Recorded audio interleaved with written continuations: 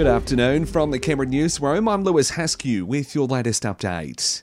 Canberrans will be able to enter Queensland without any restrictions from this weekend. As of 1am this Saturday, the Sunshine State will lift all domestic border requirements, including the need for a rapid antigen test.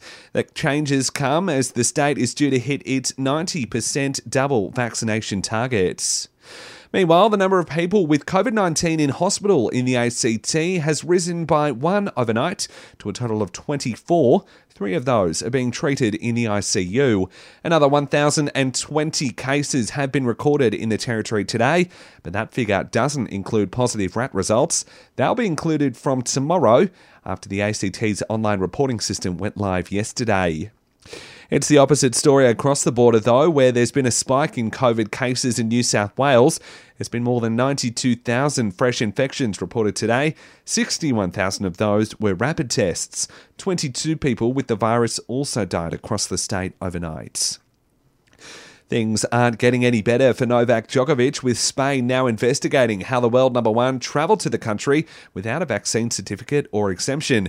Novak spent a few days in Spain before flying to Melbourne. Australia's Border Force continued their investigation. Leading lawyer Justin Quill says it's pretty clear the government are also closing in. I think the government is saying, look, this is now a political winner. So they've ticked that box. It's a good idea for us to do it if we can do it safely. And that's what's been happening. They've been making sure that they can't get dudded again in court on the process. And that's why they're taking their time.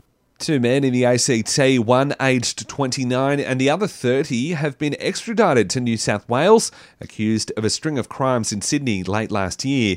Police allege the younger man was involved in the kidnap and assault of a man, as well as the robbery of a jewellery store in the city's west, while the other man is accused of being involved in a police pursuit and injuring a police dog in the state's northwest back in April 2019.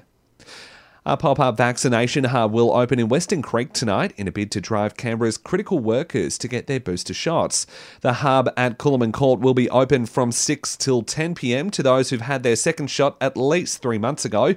Pharmacist Bradley Butt says he's keen to make finding an appointment easier for those after hours. The booster looks like it's one of the most effective ways to reduce the transmission of COVID and protect us all, keep us all safe at work, keep our patients, our students, our patrons safe.